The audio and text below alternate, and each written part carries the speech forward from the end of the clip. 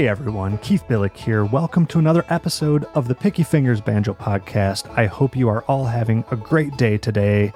I am always having a great day when I get a chance to talk to you all about life. And by life, I mean banjos and banjo music, of course. And well, this is one of those days, so I'm happy you can join me for this. You know what? It's not too often that I get to announce an official Picky Fingers live event, but here we go. I have just planned to be at Elderly Instruments up in Lansing, Michigan on Saturday, March 9th to interview the great Jim Pankey. A lot of you know him from his fantastic banjo playing and his amazing instructional videos that he has all over social media and YouTube. So I can't wait to talk to Jim, ask him about all that stuff and a lot more, and it's going to happen live in front of listeners. So if you are there, you might even get a chance to ask your own question of Jim and make it on the podcast yourself. That's when you've really hit the big time, folks. And Jim is actually doing his own separate Meet the Banjo event right before the interview. So check all that out on Elderly's website. That's elderly.com. You know, between Elderly Instruments and Peghead Nation and Sullivan Banjos, I'm really lucky to have some amazing sponsors of the show. But you know what really ties that all together is the support of you listeners. And the VIP listeners of the show, the very important pickers, are the ones who sign up over on patreon.com/banjo podcast to throw in a few dollars per month just to support what I do and make sure the show keeps happening. And let me tell you, I could not do it without supporters such as Dalton Howard. Dalton is the VIP supporter of the show. He said he started listening to the episodes from the beginning, and at the time that he emailed me, he was on episode 25. So he might not hear this for, I don't know, a couple years. I'm not sure how fast he's listening, but either way, Dalton, whenever you're hearing this, I still appreciate all of your generous support. And once again, all the support of everyone just like yourself who signed up on patreon.com/banjo podcast. Check that out. There's amazing rewards in exchange. You can also email the show at pickyfingersbanjopodcast@gmail.com or track me down on social media. Give me all the, likes and follows on the Facebook, the Twitter, the Instagram, the YouTube. That all really helps a lot. So if you're listening to this on one of those platforms, please just, click the buttons.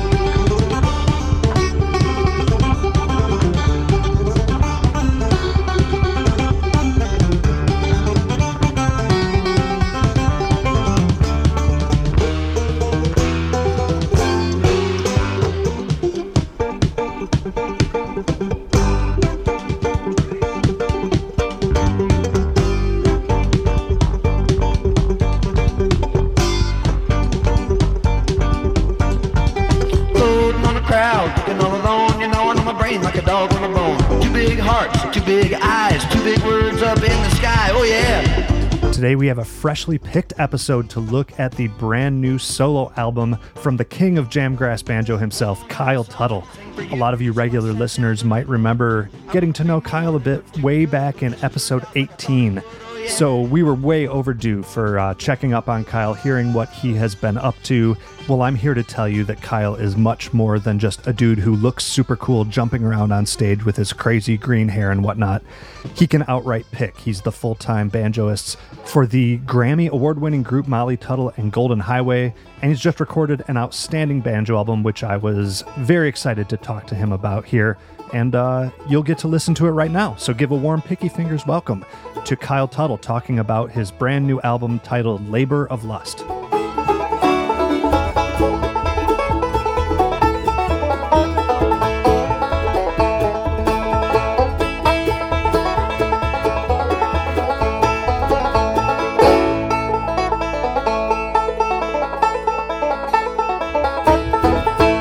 So hey, Kyle. It's great to see you again. We're here to talk about your new album, which is called Labor of Lust. But before we launch into that, I looked it up, and it was actually like 5 years ago that you were last on the podcast. So I know that a lot has happened with you in the meantime. Give us like a whirlwind update on the life of and the banjo playing career of Kyle Tuttle since we last spoke. What are you up to?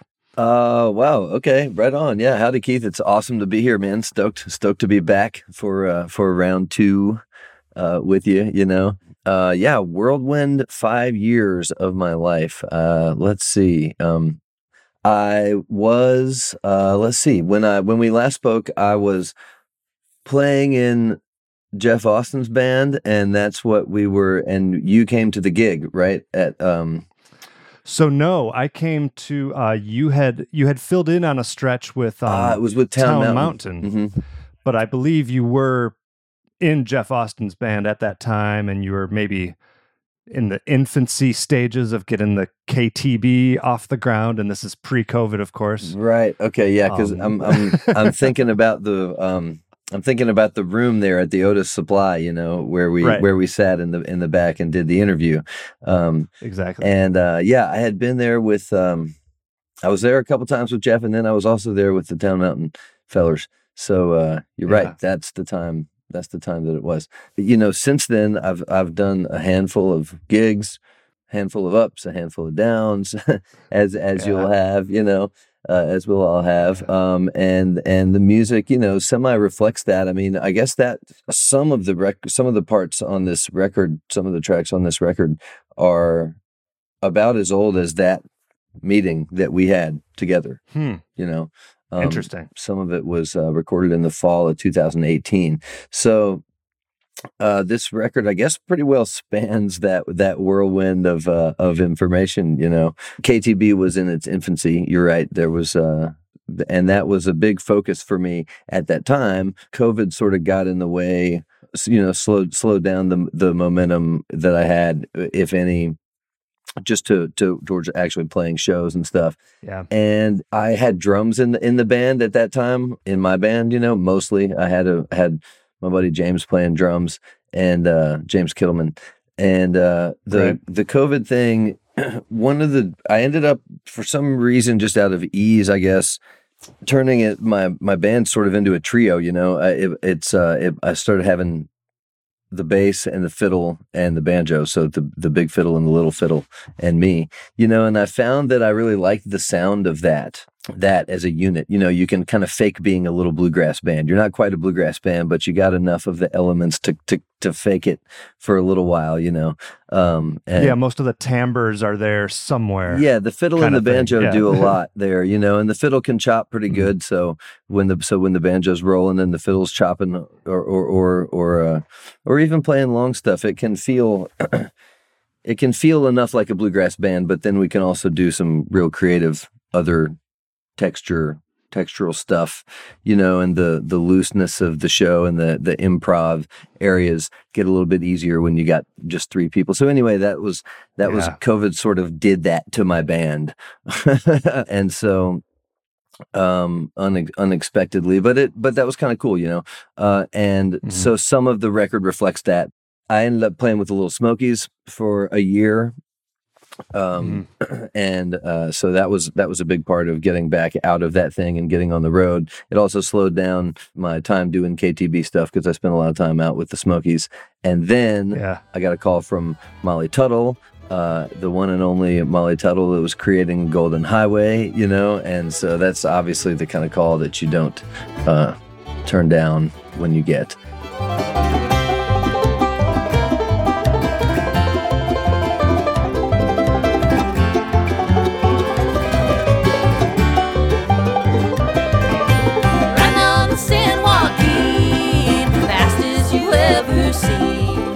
Yeah, I mean, correct me if I'm wrong, but you've played in some real nice jam bands, Lil Smokies, Jeff Austin, and such. But it seems like Molly's band is really broadening the visibility and the type of headlining shows that you've done. Is that fair to say? That's absolutely true, for sure. So talk a little bit about the main things that, I don't know, you had going for you that prepared you for that gig, or maybe some like challenges of being in a band that has taken the next step like that. What are some of the challenges that maybe you didn't see coming?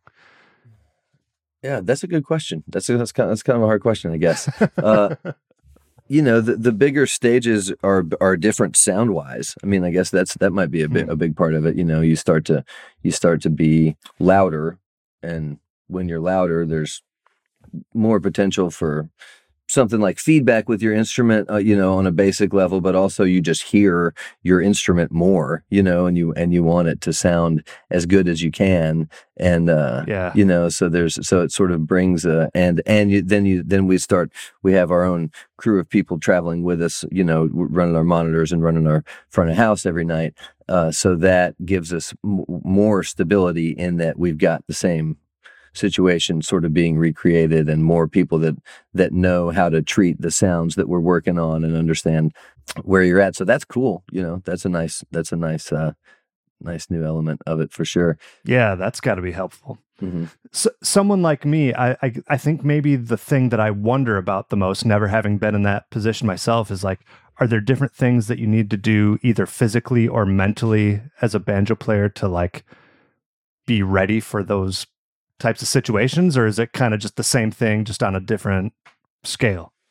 I think I feel like it's the same thing on a different scale. It's more of, if anxiety gets to anybody, at some point, there's nobody's totally getting away from it, yeah, like it or not. And when you get in front of, bigger audiences and stuff, there's a little bit more of like a, oh man, I hope I do a good job. I hope we do a good job tonight. I hope this is not disappointing to the people, or to someone's expectations of it or something. I guess, maybe the pressure, maybe there's a little more pressure, but I try not to think about that. Yeah. Or at least try to make it work for you instead of against you, kind of thing. Yeah. And it's not, it's exciting. It's not, that to me, the bigger stuff isn't nerve-wracking. It's exciting, Nice. Well, it's an awesome show, man. I've caught you a couple times. It's totally badass. Thank you very much. So let's dive into the album, which I think anyone who's followed your career will be pleasantly rewarded. That it seems to be like a tour of all of all the sides of Kyle Tuttle, all in this album, or at least it seems like it. A lot of different facets. So like the first song, which is Hard to Say, which is also the first single off the record. Feeling like I'm running in my place, closing in, about to lose that race. It's hard to say what makes a good man act that way, maybe longing for another time and place. Knowing that it's gone and gone for good makes you wonder what the hell you're waiting on, when it seems like such a short time to be here and a long time to be gone. And this one's an original song, and so I guess I'm also wondering, is songwriting a new thing for you? I know your first album was all instrumental, if I'm remembering right. So I'm wondering if this is a new thing, or maybe you just haven't bothered to show it off so much and kept it a secret. Well, I've always been writing. I was in a punk rock band when I was a teenager and wrote screaming songs about being a vegetarian and how it would save the world if nobody ate meat anymore, and ridiculous things like that. I shouldn't say ridiculous things like that. Heartfelt, strong opinions like that. So I've been writing.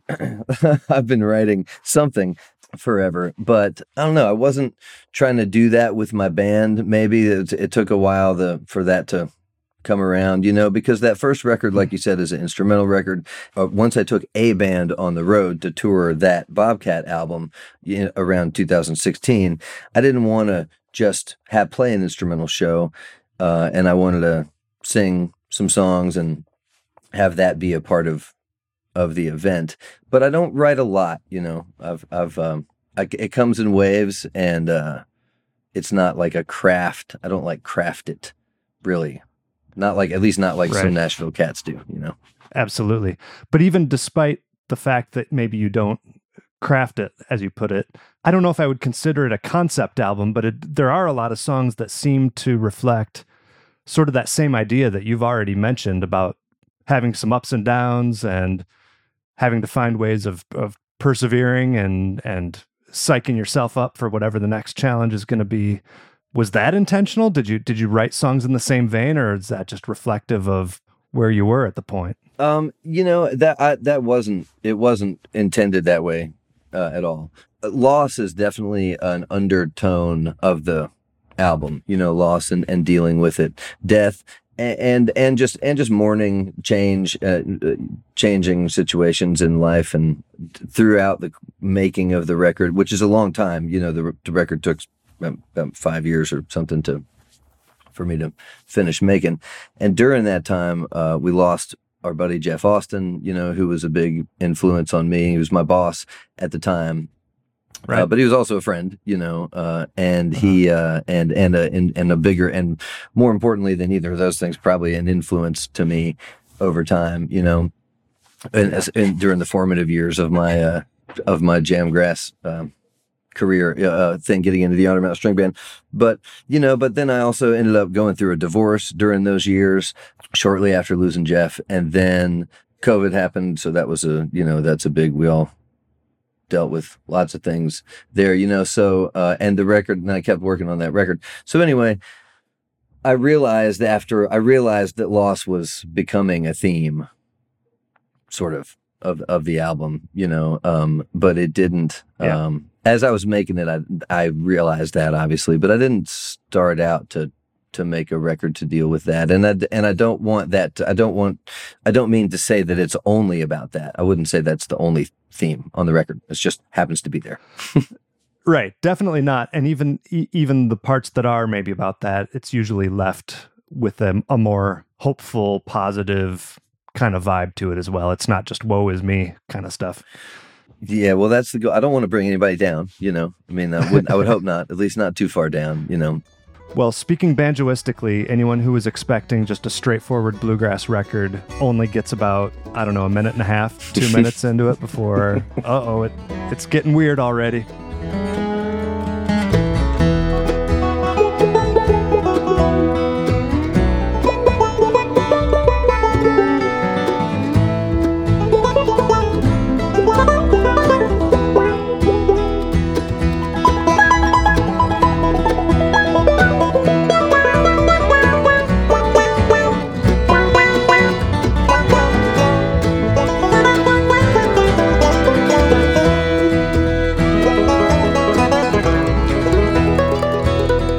And we're definitely going to talk a lot on this chat that we're having about banjo tone, because there's a lot of different tones on this album.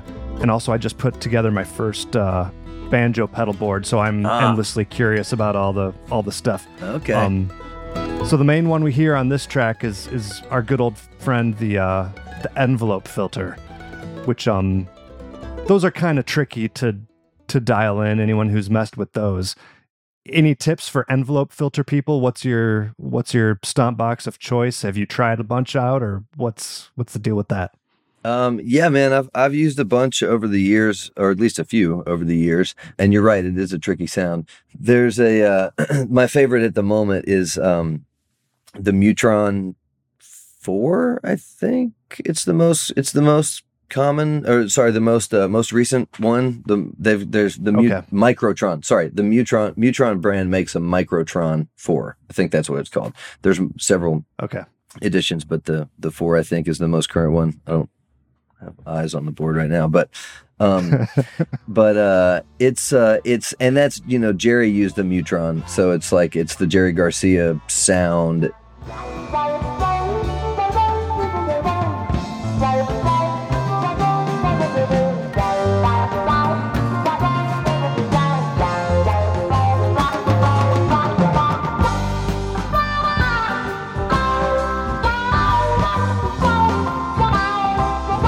It's my favorite of all the ones that I've used. And it's, right, and there's, and I looked at my tone deal is I just right there in the little booklet that comes with the thing. It's shows you a bunch of different settings, and it's this is the Jerry Garcia sound, and it's the peak, whatever the peak and gain. There's only 3 knobs on the thing, so it's a pretty foolproof. I've used some other ones that have a lot of parameters, and this one just seems to get you there without a lot of options, which is great. Yeah, perfect. Yeah. It's funny on that. You can, one thing that's funny is on Hard to Say there, when it goes into the bridge part and you hear all the, everything takes a vibe change. You can definitely hear me stepping on pedals in the room. There's like a couple little clicks in the thing. If you listen close in the down zone there, because it was all recorded live. So I'm just like dancing around in the room there. It's probably my vocal mics picking it up or something. Who knows what it is, but it's there. Yeah. Yeah. Oh, that's perfect. That's cool to know that you were doing all that live. I know a lot of people get into the reamping and whatever else, but it's cool that you just did the straight in. Yeah. I prefer it that way. I think it's because then it's just everyone's hearing it, everyone's hearing it live. Right. When you reamp it, man, no one's playing off of those sounds because they don't exist yet, Yeah, exactly. The second track, I Wonder, this one starts with a technique that I've admired about your playing, and it's kind of reminiscent of like a John Hartford meets Danny Barnes. I kind of refer to it as like a bluegrass chord melody approach. Do you know what I mean?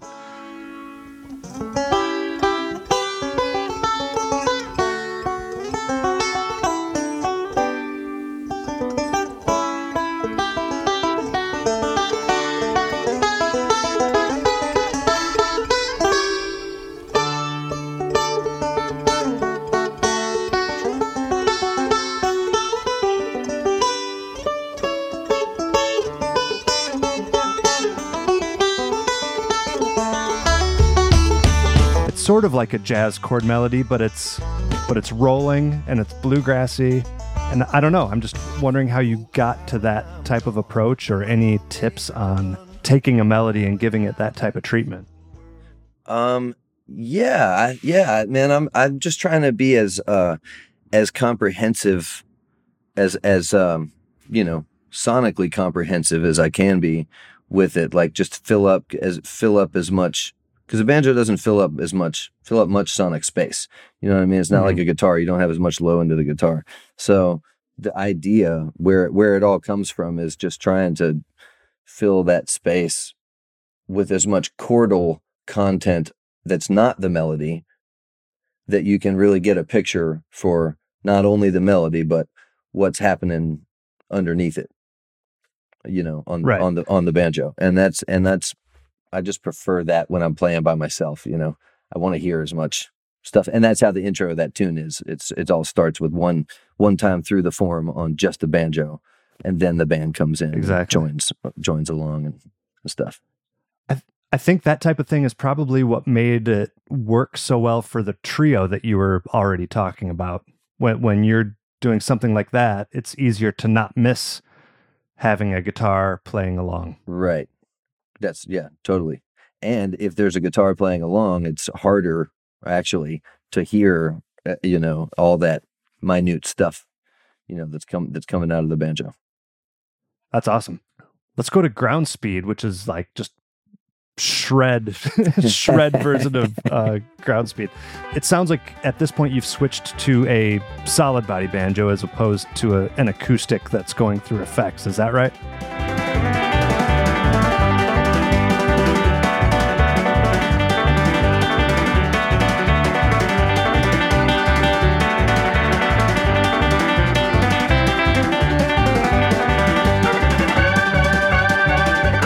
Yeah, Ground Speed is played on a Ian Davidson electric banjo. It's a dude out of Arcata, California.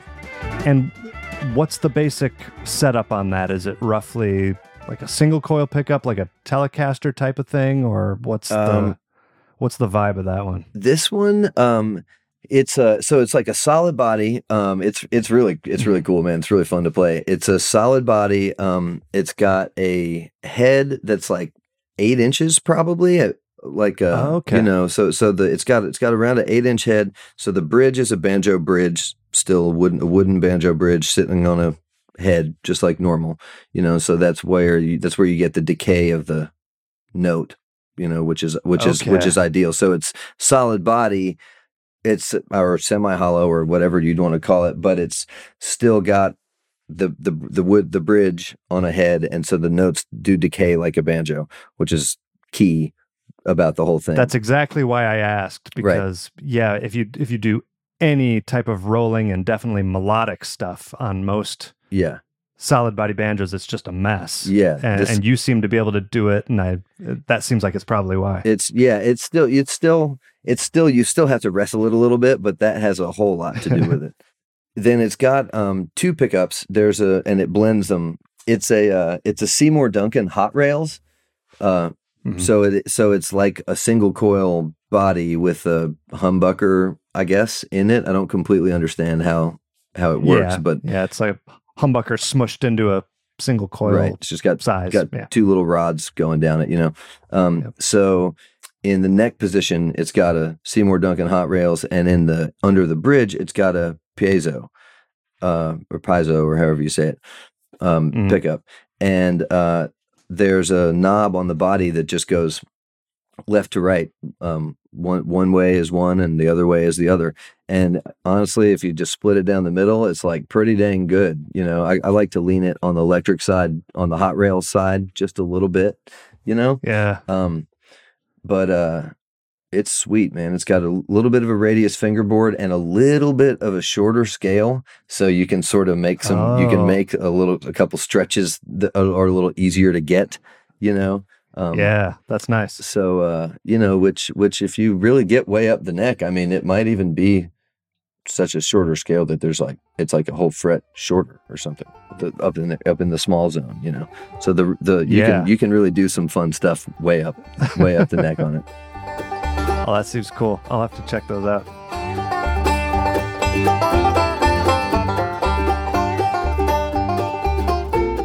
Sorry for the interruption, folks. We'll be right back with the rest of the episode in just a few moments, but I had to take this opportunity to tell you about some of the sponsors of Picky Fingers Banjo Podcast. The first one up is Elderly Instruments. I always tell people how Elderly is the world's most trusted source for new, used, and vintage stringed instruments of all kind. They're the first place I go for all my banjo needs, and also, by the way, any guitar, violin, ukulele, mandolin needs you have, they're going to have all of that. But you don't need to take my word for it anymore, folks. Elderly Instruments was just named the best small business in the country by the United States Chamber of Commerce. So first of all, congratulations to Stan Werbin, Lillian Werbin, and all the rest of the Elderly family for that remarkable award. And second of all, I encourage you all to go see what the fuss is about. Either get into the showroom in Lansing, Michigan, or visit them online at elderly.com. They have the entire inventory up there. They ship worldwide, and they have that great customer service that wins folks awards. And they're just a phone call away if you ever need any advice on any of those products. So once again, elderly.com, or call them at 517-372-7880. The Picky Fingers Banjo Podcast is also sponsored by our good friends over at Peghead Nation. Peghead Nation is the nation's #1 site for streaming video courses in banjo, guitar, mandolin, fiddle, dobro, upright bass, and ukulele, where you can learn bluegrass, old time, and many other styles from some of the most talented players and instructors in all of roots music. Here is some of the selections, and this is just the banjo stuff. You can take beginning banjo with Bill Evans, bluegrass banjo with Bill Evans, clawhammer banjo with Evie Layden, Wade Ward style banjo with Bruce Molsky, the banjo according to Danny Barnes, or contemporary bluegrass banjo with Wes Corbett. Now, no matter what course you select, it's going to come with high-quality multi-angle video lessons, downloadable notation and tablature, play-along tracks, and plenty of tunes and songs to play. And perhaps best of all, Picky Fingers listeners get a month free by entering coupon code PICKYFINGERS, all one word, all lowercase, at checkout. So once more, go to pegheadnation.com and enter Picky Fingers at checkout to get your first month free. The Picky Fingers podcast is also brought to you by Sullivan Banjos. Now, I'm very familiar with Sullivan Banjos. I've been playing one for nearly 20 years. I get tons of compliments on that banjo's sound, and that's really no surprise because the Sullivan name has been synonymous with incredible banjo workmanship and tone for decades. So whether you are looking for a pre-war style traditional design on through the craziest custom design you can think of, Eric Sullivan is here for you to make your dreams a reality. So get in touch with him over at sullivanbanjo.com, email him at sullivanbanjo@gmail.com, or sometimes the best way is just the old-fashioned way. Give him a call at 502-365-5022. And don't forget to tell him that Keith at the Picky Fingers podcast sent you.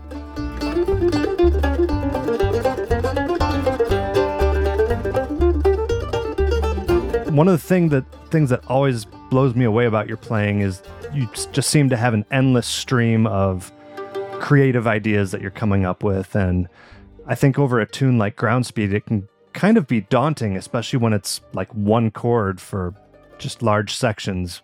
And I don't know, I'd love to hear you just talk about like your approaches for coming up with ways of making Ground Speed interesting, because you're doing a lot on this track.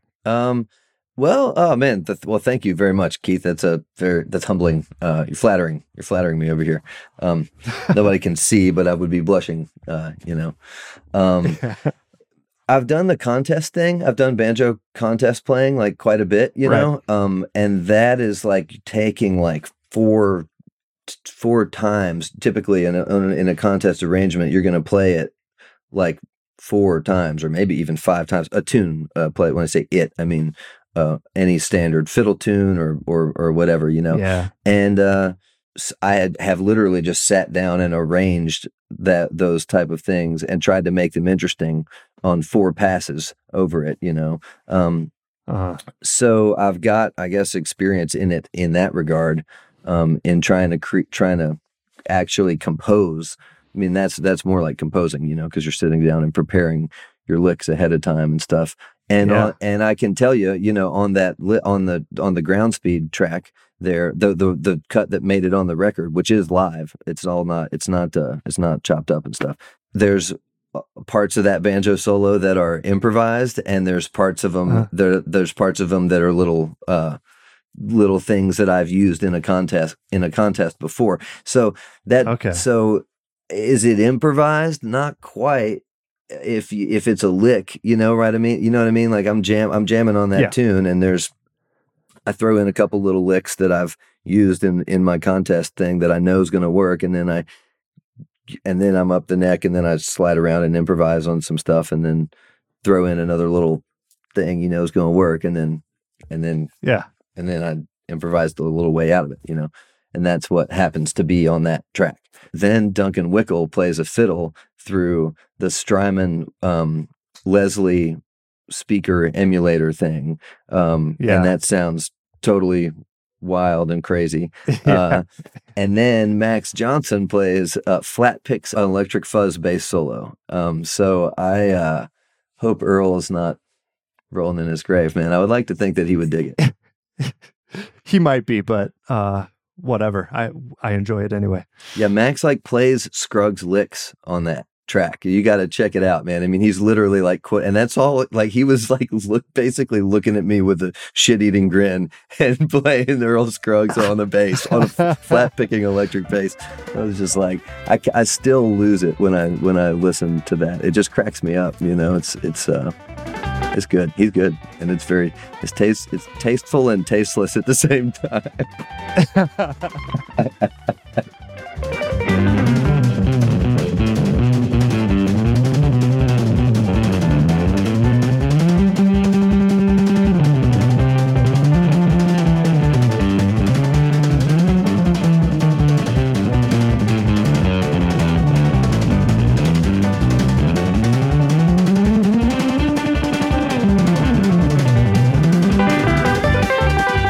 The first couple times I listened to it, I actually considered that it might be you playing banjo through like a pitch shift.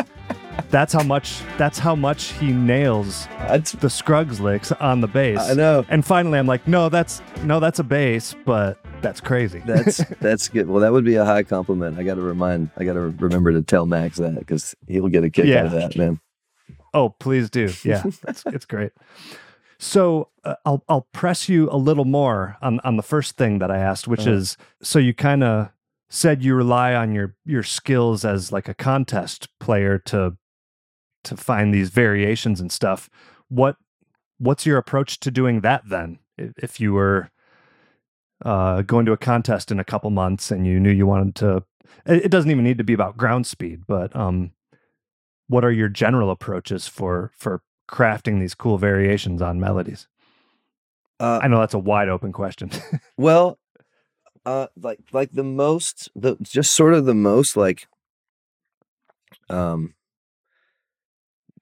checklist, if you were to make a checklist of what you wanted to do in it, which is like sort of where you start, right? I mean, you're going to want to play the melody real good and real clean in a way that everybody hears and understands and knows what tune it is, and then you're going to want to quote enough of the melody within that second round that it's still apparent what you're doing, and you're not just going alpha into noodle world, and you also probably use that second round to get up the neck a little bit, and it's weird, man. Almost all of these tunes are 30 seconds long. Like a pass through any fiddle tune, whether it's slow or whether it's fast or whatever, it's like 30 seconds. Yeah, a lot of them, I swear to God, a lot of them just add up to like, between 25 and 35 seconds or something like that, Wow. Okay. And so you've got like at Winfield is the main one at the Walnut Valley Festival that I've done a bunch of times. And the timing on that one, that's the National Banjo Contest. And the timing there is 5 minutes in your round. And you're advised to play 2 tunes. Pretty much everyone plays 2 tunes. So like an average, and you need to tune, you're going to need to tune, change your capo or something like that in between the 2 songs, make sure your banjo's in tune, ready to do the next one. So you need to not feel rushed in that time in the middle. So, and it's like Price is Right. You can't go over. You can stay under and you're safe and everything's cool. But if you go over, you're out, you're disqualified. Yeah. So with all that in mind, if the thing is 30 seconds long and you play it 4 times, that's 2 minutes. If you do that twice, that's 4 minutes. That still leaves you 1 minute of space. A minute, to get all your tuning and stuff like that done, and to also get out safe by the bell before the alarm hits, or whatever, right? So, so 4 times through anything is pretty much what I would do in a contest, as long as it was in that 30-second range, which it probably was going to be.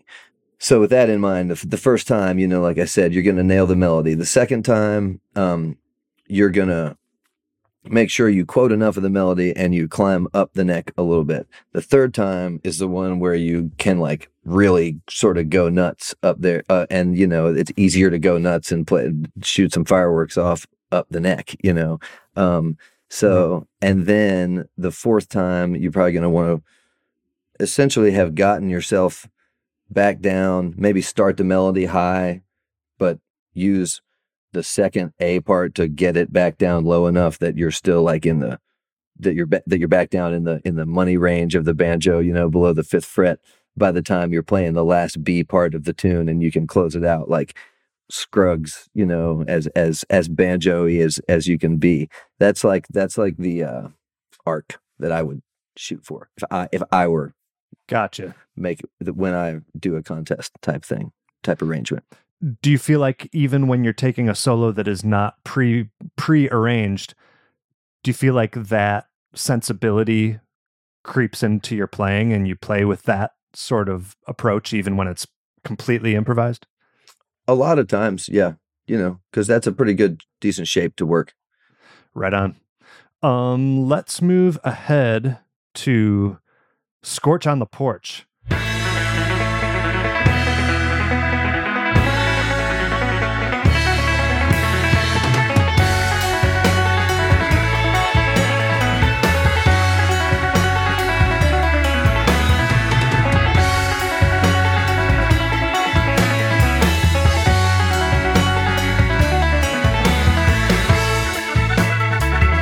When do you realize that a tune is going to be like a rock organ with like a halftime drum beat tune rather than more of a bluegrass treatment? See, that's a funny one. That's a good one to move to because I have used it in a contest. I actually played it at Winfield the time that I won. So that's like a national banjo champion approved song or some silly thing. And then there's that version of it on the record that goes to like quarter time, giant drum beat. I'm playing at one point. Duncan Wickel is playing fiddle through that Leslie simulator, and I'm playing it all on a Pog on that electric banjo with a octave generator, 3-octave generator. Right. So that's and it's got a measure of 5/4. So that one it contains multitudes that, and any tune can sort of go either direction. I think if you choose to entertain creating this goofball version of it, Definitely. Were you just wanting to hear something, since you probably played it to death leading up to the contest? Did you just feel like you wanted to hear something different out of it? Was that kind of your thing? As far as recording it that way, you mean? For the record, yeah. No, I don't think it was that, man. I think I just and like I said, my band had drums, and my buddy James Kittleman is a killer drummer and just always creative and down with doing something like that. You know what I mean? And so with him, with someone else there that's willing and able to be an awesome part of it and make it happen like that, you just like, well, hell yeah, we're going to do that. Yeah, right on. Well, that one's huge sounding. Not quite spring. This one kind of cracked me up when I heard you talk about it on one of your live streams over COVID. So maybe do the spiel on this one. Tell everyone what this one's all about. Almost skin and bones, darling, nothing left to see. If you don't believe me, count the days I'm gone. Here and there and here, there's happy little trees, but I'm lost out in the brush strokes all alone. Oh, Bobby, won't you paint me an airplane? Oh, Bobby, won't you paint me a fast train? Bobby, can you paint me a banjo tune? Bobby, can you paint me off of this mountain back into my living room?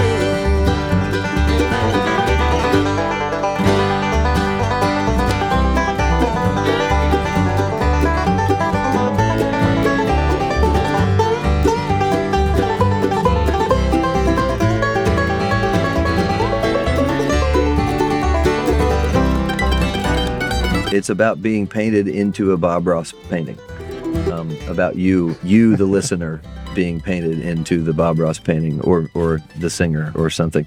It was during COVID, like you said, and I was sitting on the couch and watching a lot of that show. Maybe there may have been a bong hit or two involved in this, in it too, And he paints. Okay, so he paints. Every episode has a name. And it's the name of the episode is the name of the painting the name that he gives the painting when he's done with it at the end of the show. Okay. Right. And so, most of those paintings that he's done are like streams and mountain sunsets and fields, and they look like they'd be warm and a nice spot to hang out at. Sure. if you were so lucky. But this episode that I was watching was like, he was painting this mountain, this dark, cold mountain with snow, and it was spooky looking and cold. It looks like if you were up there, it would not be a good time, and for some reason, that's the one that I chose as the place to be like, man, what if you were painted into that, Yeah. Yeah, so it's colder on this mountain than I ever thought it'd be. Won't you paint my darling right here next to me? There you go. That's how it make starts. the best of it if you're going to be in the cold Bob Ross painting. Yeah, exactly. Back to pedals with circularity.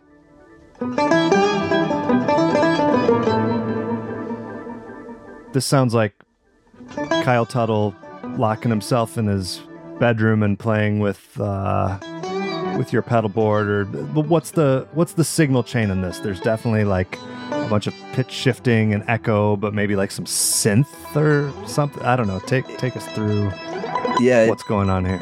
He definitely is locked in the teenager, locked in the pedal board room, you know. I did have my own little, when we made that record, that was recorded at the Studio 4115 here in Nashville, and I was in my own little isolation booth back there with all my toys, you know. So, and that's just like improv. That track is just like an improvised thing, you know. Like a soundscape type thing. There's some improvised composition in that I repeat some phrases over and over again, but those were improvised through at the time, you know, is what I mean. Sure. And the signal chain, it is an acoustic banjo. That's just a plain old banjo. Let's see, what would have been going through there? Probably two reverbs. One reverb made by, two delays. One delay by my friend Noise Kick FX out of Baltimore.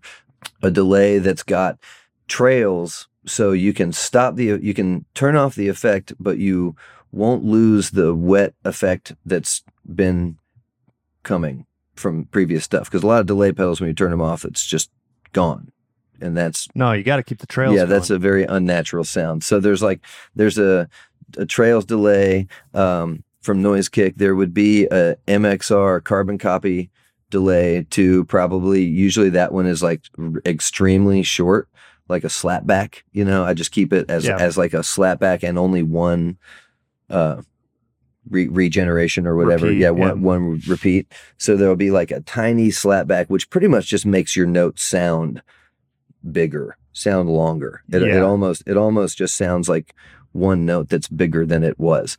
And so that's short delay, long delay, the Electro-Harmonix POG, the polyphonic octave generator. And what that thing does is it gives you your note and an octave below your note and an octave above your note on 3 different dials. So you can basically accentuate, you can turn up or down any of those things. And my sort of favorite sound with it is to turn down the note that you're actually playing. So then you're only playing these other 2 notes that are then 2 octaves apart from each other, you know? Right. And that comes, and then you don't hear your real note. Yeah, exactly. You don't hear, that's crazy. You don't hear your real pitch. You just hear these 2 other pitches. And so it's not 0% of my note of the note that I'm playing, but it's probably like, I don't remember specifically, but that track is probably like the bass note is turned up. Oh, no. So a lot of times what I do is the bass note would be 75% and the octave up note would be at more like 40 or 50%, because that one can get pretty piercing. Once you get high up on the neck, it's really hard to listen to. But the low one is sweet, and especially if, you know, in the right situation where you get down to the subs in a rock club or something, that note, if they send it that far, you know. So that's cool. Then there would be a reverb, a Holy Grail reverb is basically on my board all the time. That's like the best transparent reverb that I've found, and I've tried a handful of other ones, and it seems like it's popular to have them like color the sound, which I don't want them to color the sound. I just want a transparent reverb. So anyway, the Holy Grail, that's the one that I like. Then we ran that electric signal into a DI that would have gone straight to the house, you know, so you got a clean, you know, clean signal of that sound. And we sent it to some type of old tube amp in the basement that I didn't see, but I heard. Okay. And so then, there's a lot going on. Yeah. So then you're getting, you know, a mix. What you're finally ending up with is a mix of the DI signal there, which still has all those effects. There's no actual clean banjo as a part of it tracked. Unfortunately, there's not like a third clean banjo line, which could have been a possibility now that I think about it, but we didn't do that. Right. So it's the DI line and the amp line of that signal chain. Yeah, that's cool.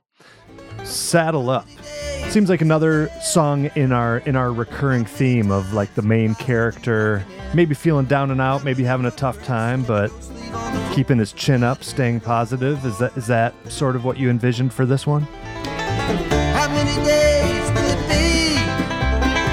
How many times will I turn around and see your silhouette in the shadow on the wall? Could you be here at all? And I'm tired as hell, but I'm so restless. And I need a break, but nothing takes to slow me down. And my past cannot be where my best is. So I'll saddle up each day and ride my buggy into town. It's another one that's where loss is, a focal point of the tune of the song, of the lyrical content of the song. Part of the chorus is, my past can't be where my best is, and it's just sort of like we all would hope that we haven't done our best work yet in whatever part of life it is, whether it's playing the banjo or your personal relationships, or with all the different elements of life that we all go through, and struggle with. It's better days ahead. Hopefully, sort of always, is at least the mindset that I was either trying, maybe trying to create, maybe writing it. It's the type of thing that you manifest. Maybe write it down so that you think of it, so that you try and create it or something. But that's sort of the gist of the lyrical content of Saddle Up. Definitely. Yeah. And then there's also like a big long jam in it, and that's the same thing. That one deals a lot with Jeff, just thinking a lot of my thoughts and processing of going through losing Jeff and what it means to be a person that so many people look to, and look at. And people like that you might almost think seem invincible to you, but there's more to it than that, especially for them, Yeah. You mentioned the jam part. Yeah, it's like really great instrumental interplay on that. And I think you've already pretty much described this, but I was wondering what the actual recording setup is. Is everyone in a room, and is that how you were able to play off of each other so much? It definitely sounds live. That's Dominic Leslie playing mandolin on that track, and Cody Kilby is on guitar, and Travis Book's on bass, and Julian Pinelli's on fiddle. Travis, Cody, and Dom were all in one long room with dividers between them, and then Julian was in another room next to that, continuing in that line of people with glass wall. And then I was actually in another room down the hallway. I have my own. Okay. I have my own space, so I could hear everybody, but I could not see them. So it was a live take, but not immediately in the same space, I guess. Totally. So they could have. Okay. So who knows what they could have been mouthing around the room. No, I'm just kidding.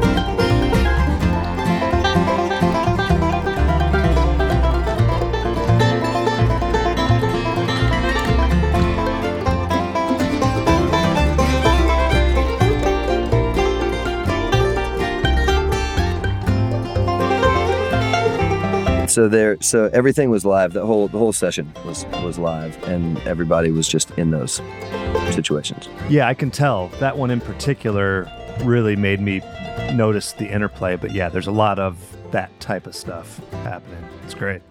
Yeah. Two Big Hearts. This one is really interesting. This one could be like 3 songs in one. The initial like shredding solo, it's very deceptive because it sounds whatever, all nice. You have this almost like mariachi sixths type of melody happening, but you get to some vintage Kyle Tuttle shredding sections, which is great. I'm wondering if you could go over, do you have any special techniques that you might be able to share with how you play triplets? You just have a way of like these cascading triplets that are on full display here. And I don't know if you have different things come up or is there any single approach that you get a lot of mileage out of that you would be able to share? Well, man, thanks. I'm glad you dig it for sure. The triplet thing, it's all, I guess, forward rolls. I think it's all forward rolls. And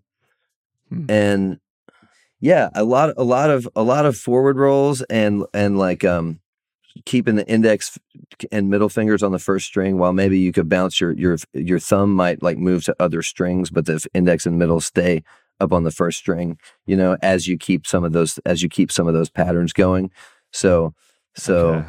The index can also go down to the first string. So there can be a lot of like only one note moving and only one note repeating, and then one note moving every third time or every sixth time 3 or notes, every something like that. Yeah.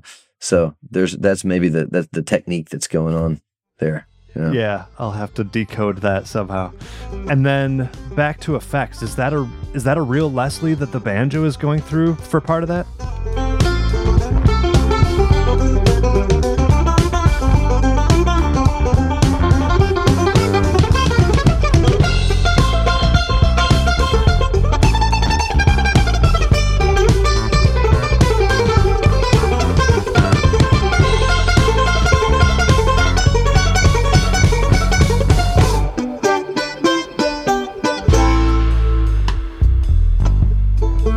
Yeah, that is a real Leslie. Man, it's awesome.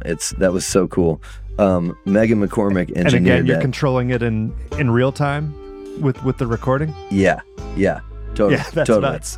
I am. I mean, otherwise it wouldn't work, I don't think. I don't think that part. I don't think that part would work like that.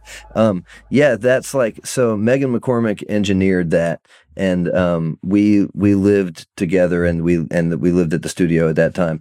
This place called the Portal, and it's a real deal Leslie.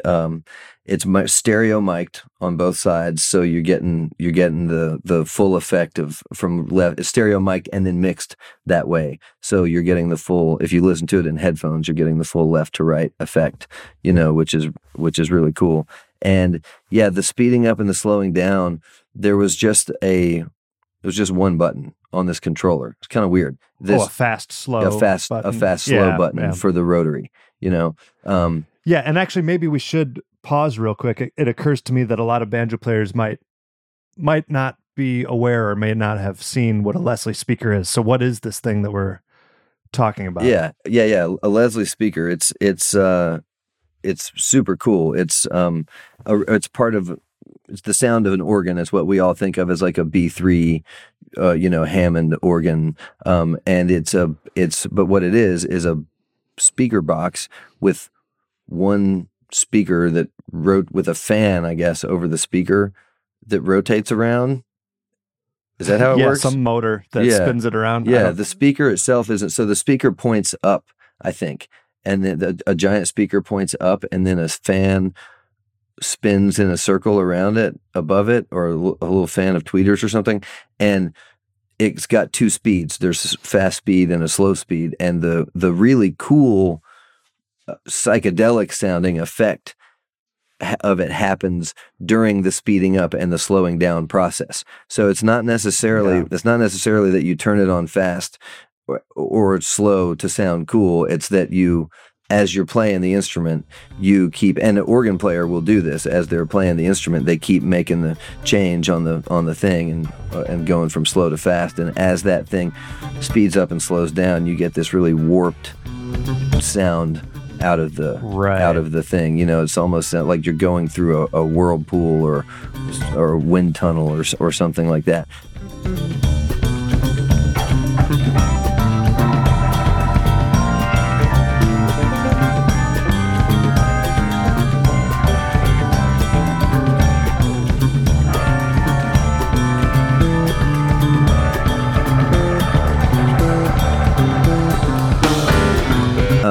And then, you know, that signal path also was similar to the one before. It's an acoustic banjo. There's a noise kick delay.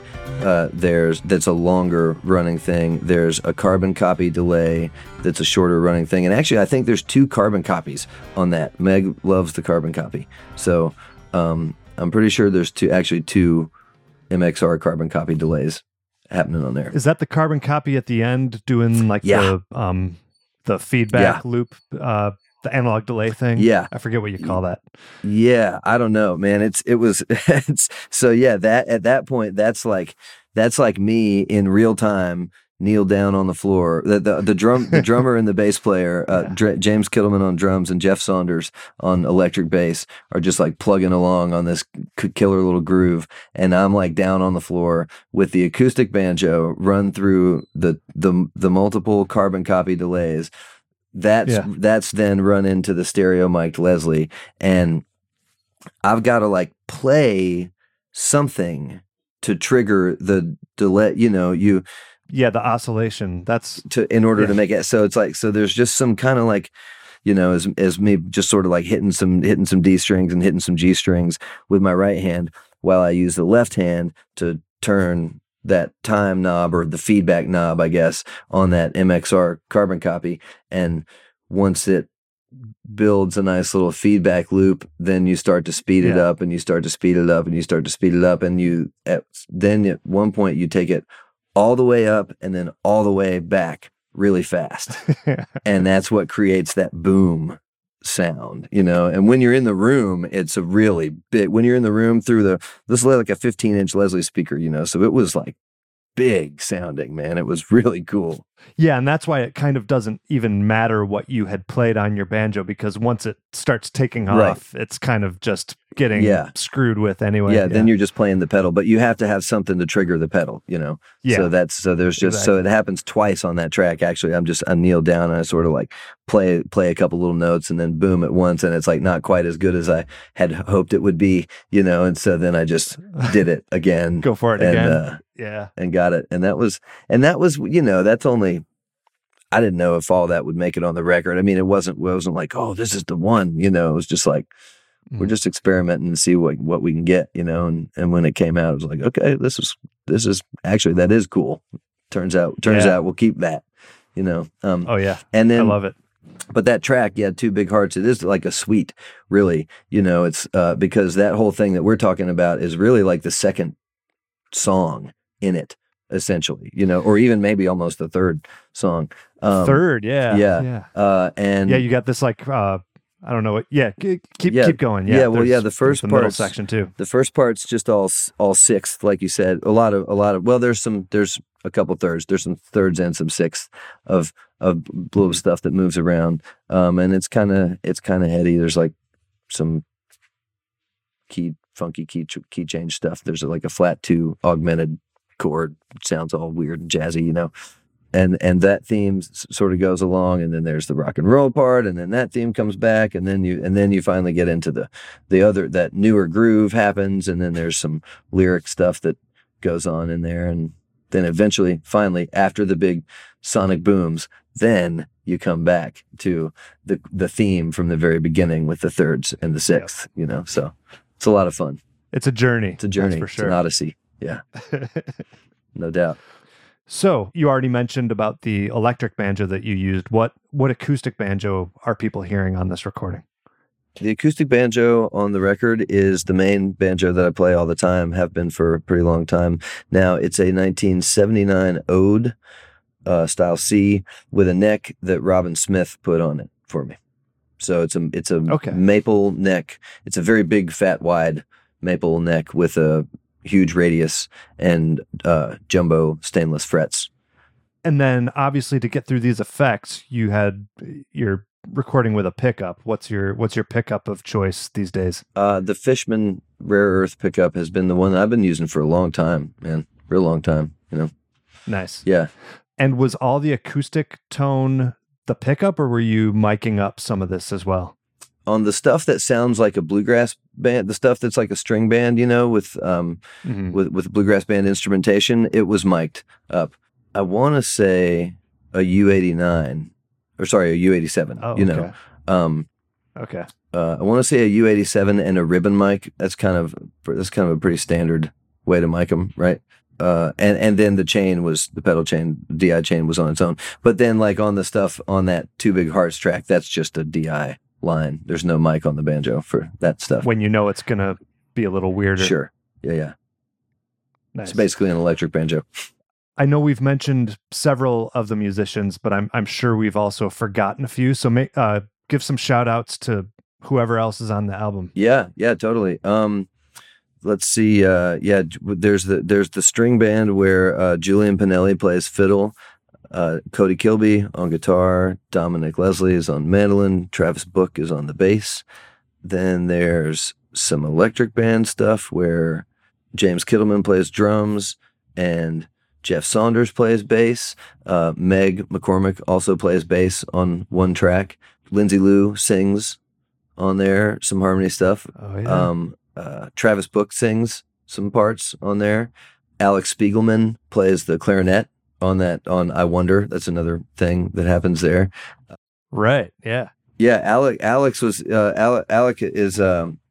awesome, man. He's a monster musician, you know, and he sent me, he had sent some, that's one thing that wasn't done live. That was overdubbed, you know, and he sent me some tracks and they were he sent me a couple passes, you know, and they were just all so good that I was like, how am I supposed to like pick one of the, you know, it was one of those moments where you're like, how do you pick just one of these things to put on the track?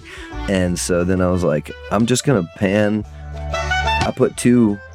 But after you know, the song goes, half of the song goes by before the clarinet comes in. Then the clarinet comes in and plays this solo. And after his solo is over and it goes back to the verse of the song, I just put two of his passes in together and panned them left, extreme hard left and hard right. Know what to play? Who'll cry when I leave this old world? I've read all the text, still I wonder what's next for me as I leave this old world.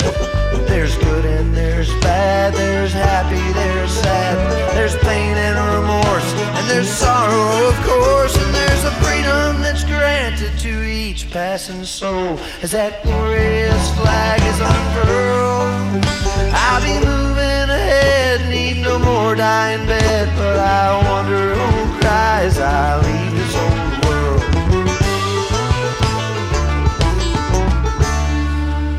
You know, and so there's actually two of him going on playing for a little while there, which is kind of nice. Yeah, I didn't catch that on my listen throughs. I'll have to go back and notice that. That's a cool idea. And then most importantly, where do people purchase this music and listen to it and maybe even just check you out and check out tour dates or whatever else you have going on? Well, it's, KyleTuttle.com is going to be the place to find any information about me. Purchasing the record, there's going to be some vinyl available. It's not, cool. There's not a pre-order link or anything yet. But it will be, there's going to be some limited vinyl pressing. So I'm super excited about that. You know, other than the vinyl, it's not going to be on CD, at least not right now. So stream away, I guess. Right on. Any pizza cutters involved? Any bonus you can prizes that we can expect? There's there's definitely going to be a handful of a handful of pizza cutters going around for sure. That's anyone that doesn't know, you can get a pizza cutter with my name on it at KyleTuttle.com. And they work. They really cut pizza and they open bottles too. But there's also going to be some shirts, you know, and some posters and some of that all that fun stuff available for the record. All right, Kyle. Well, thank you so much for your time. Really digging the album, and everyone should check it out. Lots of banjo goodness to absorb on that. So yeah, thanks for Thanks for chatting. Excellent. Thanks, Keith. Thanks for having me. Happy to be here at the Picky Fingers again. All right, man. Thanks for doing this. Always a pleasure. All right, folks, that's going to do it for this episode of the Picky Fingers Banjo Podcast. Special thanks once again to Dalton Howard, this episode's VIP supporter of the show. Become a VIP supporter yourself by throwing a few dollars per month over on patreon.com/banjopodcast, or you can always email the show at pickyfingersbanjopodcast@gmail.com. Don't forget to come say hi to me, Elderly Instruments, March 9th, 3 p.m. for that interview with Jim Pankey. I hope to see you there, but otherwise I will see you here next time. So long, folks.